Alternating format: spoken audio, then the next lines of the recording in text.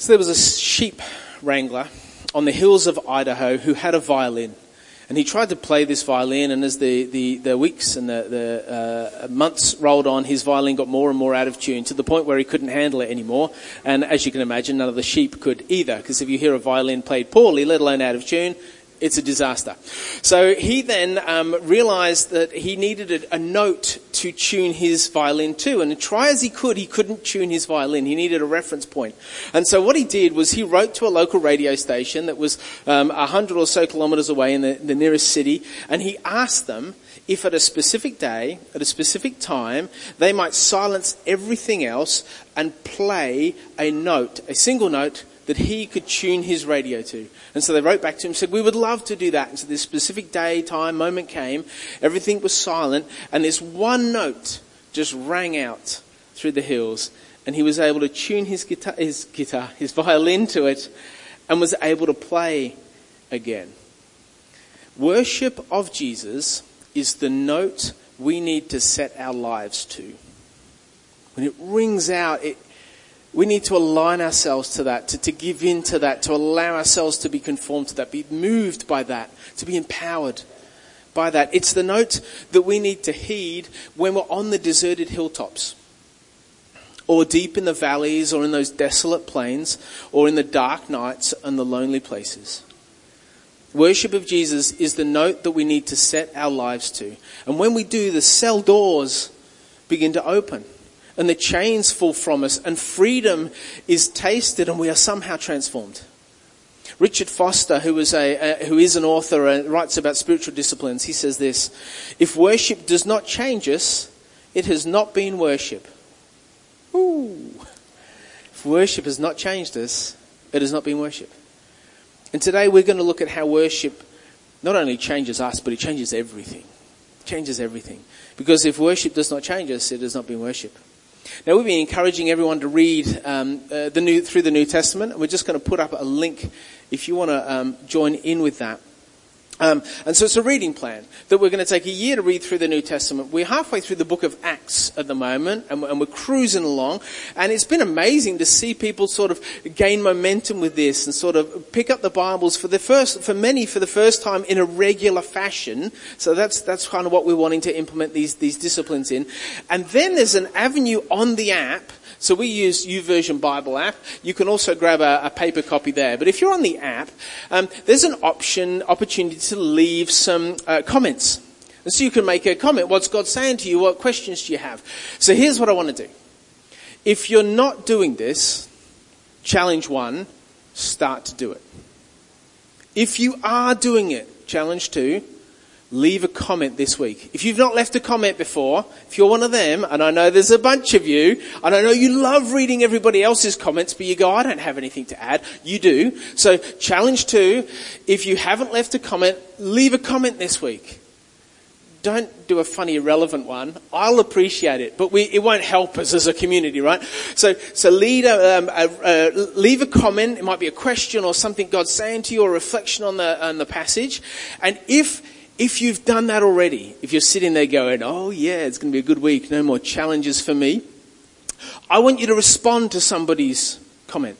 Doesn't matter what it is or what you say, but to respond. Because it's this online platform where we have the chance to encourage one another and actually engage. Now, we do that in small groups. I'm sure you do it in conversations that you have with different people, but we have an opportunity to sort of build some momentum into this, because as we comment about back and forward, it creates space for the Spirit to speak to us, and to renew us, and to challenge us, and to cause us to think in a different way. So I just want to challenge you to take another step into that space of developing this discipline and what it means. So if you have been reading it, on Monday you would have realized, or you would have read Acts 16.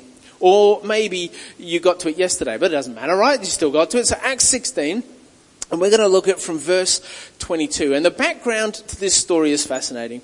There's Paul, the Apostle Paul, who's gone like a maniac through the world, literally sharing the gospel and bringing people to faith, and God doing incredible things. And as he goes through, he upsets some people, and he pulls some people close by him. Say it's him and Silas, and they're cruising along, and they're in the city of Philippi. Philippi was later wrote the book of Philippians. Well, he wrote a letter to the Philippian church. church that we call the book of Philippians. And they're on their way to the place of prayer. So you think, oh yeah, so they're like coming to church. They're moving into this mindset of we're coming to give God thing. And as they do this, they realize that a woman, a young girl that's been hanging around kind of their movements for the last little while is kind of reaching a fever pitch. Now, what she's talking about is the fact that these two men are men of God. So you read it and you're like, Paul, what's the problem? That's great. But here's the problem, right? Think about if you had a nemesis. Someone you didn't trust, someone that just disagreed with everything you had, someone that took every opportunity just to say you were wrong and that they were right. And then one day, that nemesis decides to say to their audience, oh no, you should follow them. Yeah, no, what they're on about is the right thing. Would you trust that was necessarily the case? You'd be a little bit cautious. And so what happens was this woman is starting to kind of build up a sense of excitement, not actually about Paul and Silas, but the fact that if it's coming from my mouth, you just shouldn't trust them. And Paul gets to the point where he's like, I've got to deal with this. So he says, just hang on, walks over and casts the demon out of the woman. And she's free. She stops talking. She's like, oh goodness, she's free. Which is wonderful for her. Not so good for her master. See, the master was making a lot of money because the demon inside this woman was predicting the future for people and was carrying on, was creating a lot of money. And so when Paul intercedes into this situation, it's like a stock market crash for the master, right? All of a sudden it's, like the prize horse has just died on the racetrack, right? That's it. It's all done. And so this master has a fair bit of hype, a fair bit of clout, fair bit of influence, and goes about and says, oh, well, that's not on. I need to punish these guys. So speaks to the authorities. The authorities arrest Paul and Silas, strip them, beat them, and throw them into prison.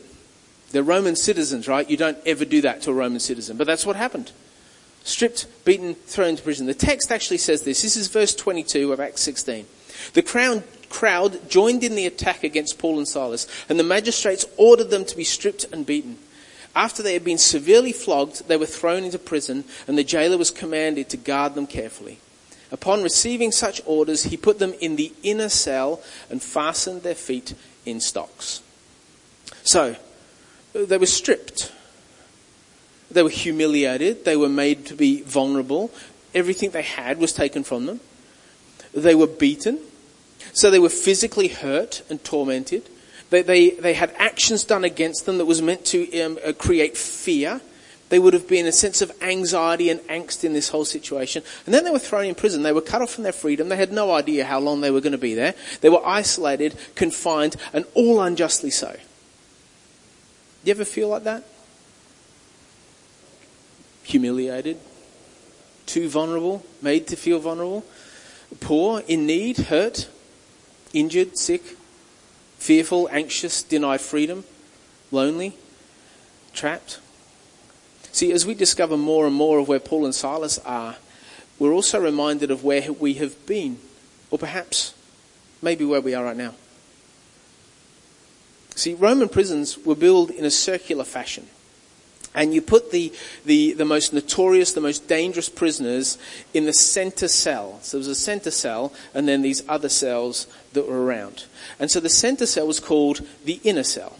So Paul and Silas, we know, were put in the inner cell. So they were put in the cell where you put the most dangerous and notorious prisoners. Not because they were dangerous or notorious. The Romans weren't fazed by them at all. But they were kind of sick of this little Jesus rebellion. It was starting to muck things up. And so they're like, all right, we've got this opportunity to make a spectacle of them. If we punish them like this, it'll cut it off. It'll calm them down. It didn't quite work, right? Because we're here today. And so they put him in the inner cell. They fastened them in stocks, which is a plank of wood with two holes that your ankles would go into that would force you to stand up. So you would be stand up, you'd be chained to the floor, you'd be standing in a rat-infested, wet, cold, stinking, miserable, dark inner cell. When we get that picture and we go, I don't know what that feels like physically, but sometimes spiritually and sometimes emotionally, sometimes psychologically, gosh, there might be elements of that I can really relate to. Because life can sometimes get that way. When everything just feels like too much. When your mental health is just not where you want it to be and it's betraying you. When the kids are always a strain, it's like, oh, I'm doing my head in. Is this ever going to end? When sickness won't leave. When you lose your job and you can't find work. When you feel alone, when you feel lost in life. Whether it's an inner prison cell in Philippi or a metaphoric prison cell on the Gold Coast, it's pretty similar, right? We can feel the same. So watch how Paul and Silas respond. This is beautiful. About midnight, verse 25, Paul and Silas were praying and singing hymns to God, and the other prisoners were listening to them. Suddenly there was such a violent earthquake that the foundation of the prisons was shaken, and at once all the prison doors flew open and everybody's chains came loose. These men who have blood-soaked bodies, flesh, shredded backs, standing in the dark, imprisoned unjustly, shackled in stocks with aching legs, choose not to curse the authorities, choose not to question their call, or become embittered by the circumstance, or lash out at injustice. They choose to worship Jesus. What? They made that choice, and it's infectious. See, they were the people in the prison that you'd be like, oh, they're good. The other prisoners in the prison, like, not so good, right? But they were listening in. They were drawn into this thing. What is going on? This isn't the way you respond. What have they that we don't have? It becomes infectious. It caught the attention of the other prisoners. And it's no wonder that they listened under the circumstances. It also helped that the Romans had been very generous by putting them in the middle cell so everybody could hear. Right? It was like stereo sound. But their worship reorientated them in the situation. It transformed them. Even in shackles, they were free. That's beautiful, right? Even in shackles, they were free. Jesus Christ reveals himself to us as the option toward whom we should direct our worship. He's so wonderful. He's so tenacious and passionately loving toward us. It's so incredible, the gift that he has given us. He's so desiring that we be free despite our shackles. That he positions himself to receive our worship, knowing that as we worship him, we are somehow radically changed. See, any other idol that we worship takes something from us. But when we worship Jesus, he gives everything to us. Worship of Jesus, it restores the joy of our salvation. Worship of Jesus beckons us into salvation. Worship reestablishes in our lives what Jesus has done. And what has Jesus done? We talk about it every week, and we'll keep talking about it every week because it's so amazing, right? He exchanged his life for our death on a cross. He tore down the divide that was between humans and man that required the ultimate sacrifice to do that. And he did it. He paid, he gave himself as that sacrifice. He hung on a cross. And as he was lifted up in a very different way, we might be lifted up too. That's what worship is lifting up Christ. And Paul and Silas, they act on this truth. They worshipped and the earth's very foundations shook. You imagine that? They'd be like, oh, this is going great. Let's keep going. We'd be like, run for the door frame. The prison doors flew open. The chains, the shackles that were binding them, they fell off. Worship in prison led to freedom in life. The last thing we want to do when we feel like we're in prison is worship. And it needs to be the first thing we do because God leads us to life through that. A few years ago, Lyndall and I, we were in New Zealand. And it was just after the Christchurch earthquakes. And so we went there, and you could tell that it had just happened in that country. It was quite staggering. There were people everyone you spoke to had a different story. The building still had large cracks. There was a church that had a crack from the bottom of its foundations right up to the top. There were places fenced off. There were piles of rubble. There were people wearing "I survived the Christchurch earthquake" T-shirt going on. And you're in this place that feels quite surreal. That the earth shook to the degree that it had pretty much dismantled a city, and while we were there was an earthquake that happened. So I remember coming out, I've been reprimanded for telling this story, so I'm going to tell a little bit differently. We came out going to dinner one night, and I enjoy a little bit of risk. I enjoy a little bit of excitement, and so I may or may not have said to Lyndall, wouldn't it be exciting if we were here when there was an earthquake? Yeah, it's terrible, isn't it? And so this then happened. We walked out of the hotel room into the corridor, and all of a sudden it started to move, and you're like, oh, this is weird. It's like sitting on a chair when someone's shaking you, or being in one of those machines that kind of simulate certain experience, and then you realize everything is shaking, and then you realize it doesn't stop. So it keeps going, and this shake, and all of a sudden you think, oh wow, this is actually happening. We're not safe. Right? And so you kind of stand under a door thing, and you're in this moment going, we are at the mercy of creation. We're at the mercy of something so much bigger, and there's nothing you can do. You can do what makes you safe, but that's it. And so after 3, 4, 5 minutes, the shaking kind of subsided, and the people that live there are just like, happens all the time. It's just what we live with. I tell you this story because according to Scripture, when God is freed to move, he can move with the same power that shakes the earth. It's sometimes hard to define what God's power is and how powerful God truly is. But when you stand in the middle of an earthquake, and this was a tremor, right? But when you stand in the middle of an earthquake, that's what our worship can usher in. Our worship taps into this earth-moving power that cannot be resisted or stood back from by any other force. In fact, our worship is our best defense, and it's our best attack against spiritual enemy, the devil. Which I probably need to apologise to Karen and to Lyndall and to Zari that I'm teaching on this. Like when those news and a few other new bits of news came in, I'm like, oh yeah, it's kind of my fault. Because we're talking about this. I know the devil's not going to be happy. See, worship is our weapon of spiritual attack that all of us have. Each of us have. And when we bring it out, when we sing songs of praise to God and songs of truth about God, the enemy literally quakes in fear. Of course the enemy doesn't want that to take place.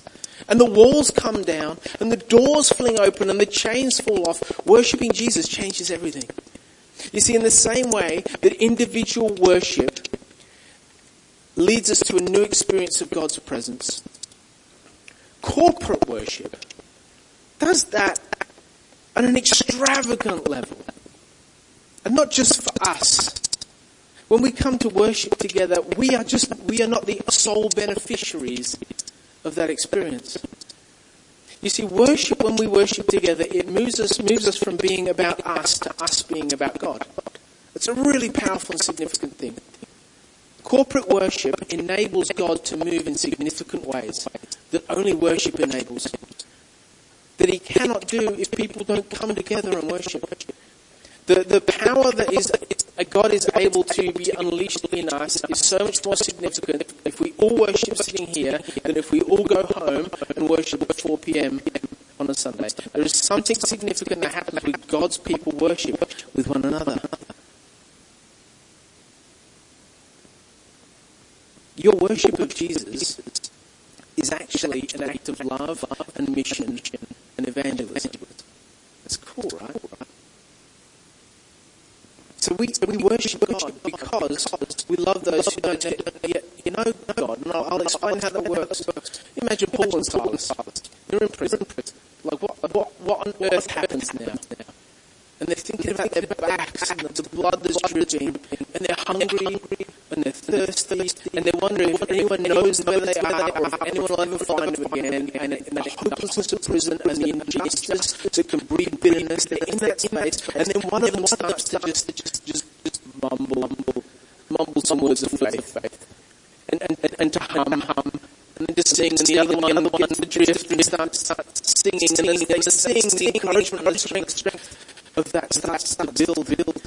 And what they're doing is they're looking at the circumstances and then worship actually affects the circumstances. They're looking at God and they're drawn out of that space. And then they start to pray and they start to worship with all of their heart. And they start to sing probably out of time, probably out of tune, in a way that everybody else goes, what on earth is going on in this place where you are here and you're full of joy that doesn't happen in this prison. But they get caught up in God's presence, they get caught up in what God is doing, and God starts to fill the prison. And then they welcome them to God through their worship, and as they worship, it spills over with praise, prison doors, not just them, everyone's open. What is God is not right? Quite irresponsible. But things happen when we worship. Verse 27, jailer wakes up, when he saw the prison doors open, he's like, that's it, done. He drew his sword, he was ready to kill himself, because prisoners in this case. For him, it's game over. Paul shouts, no, save yourself. We're all here. The jailer lights, which isn't like, it's like lanterns. I just thought that's funny. It was funny. No, they didn't have that.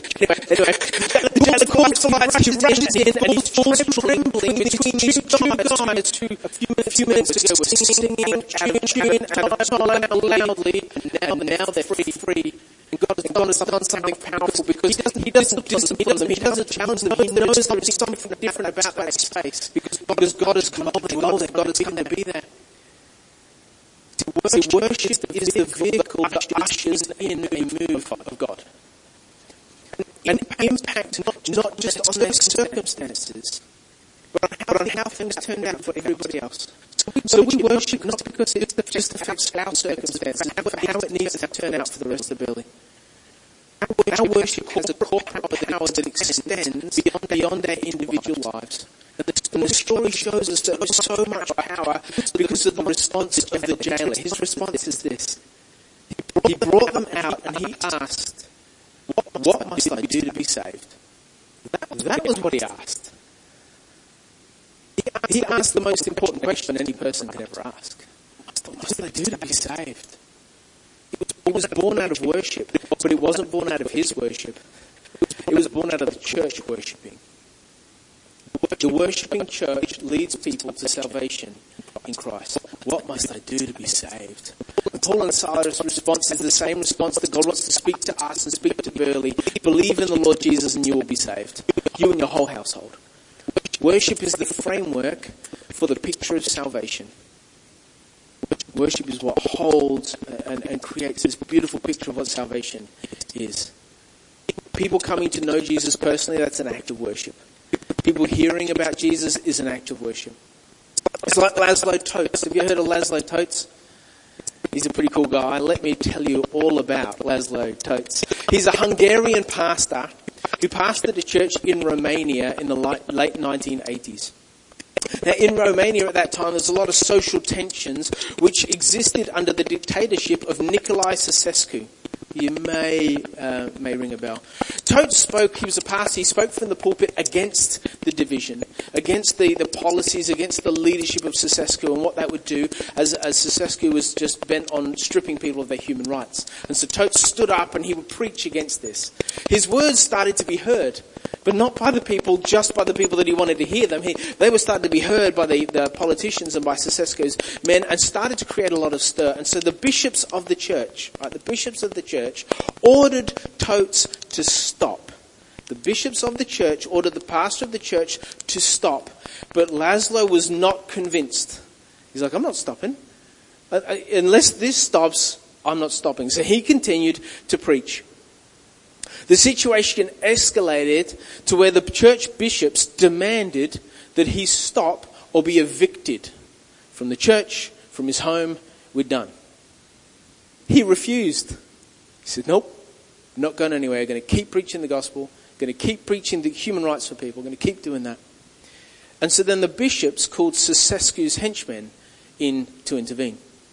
And what followed was several years. Right, this wasn't just a weekend job.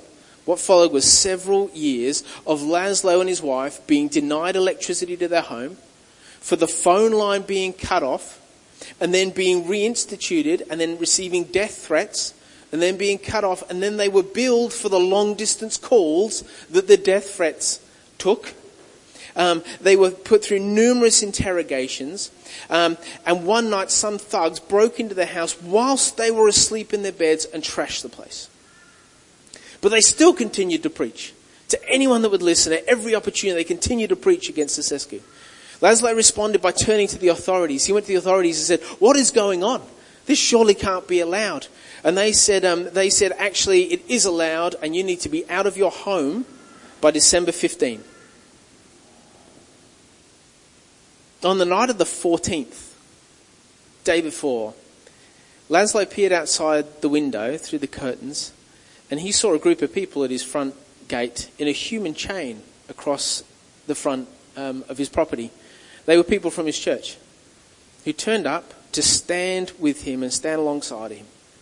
By morning, the number had more than doubled. It started to extend down the street of people that said, we will not tolerate this anymore.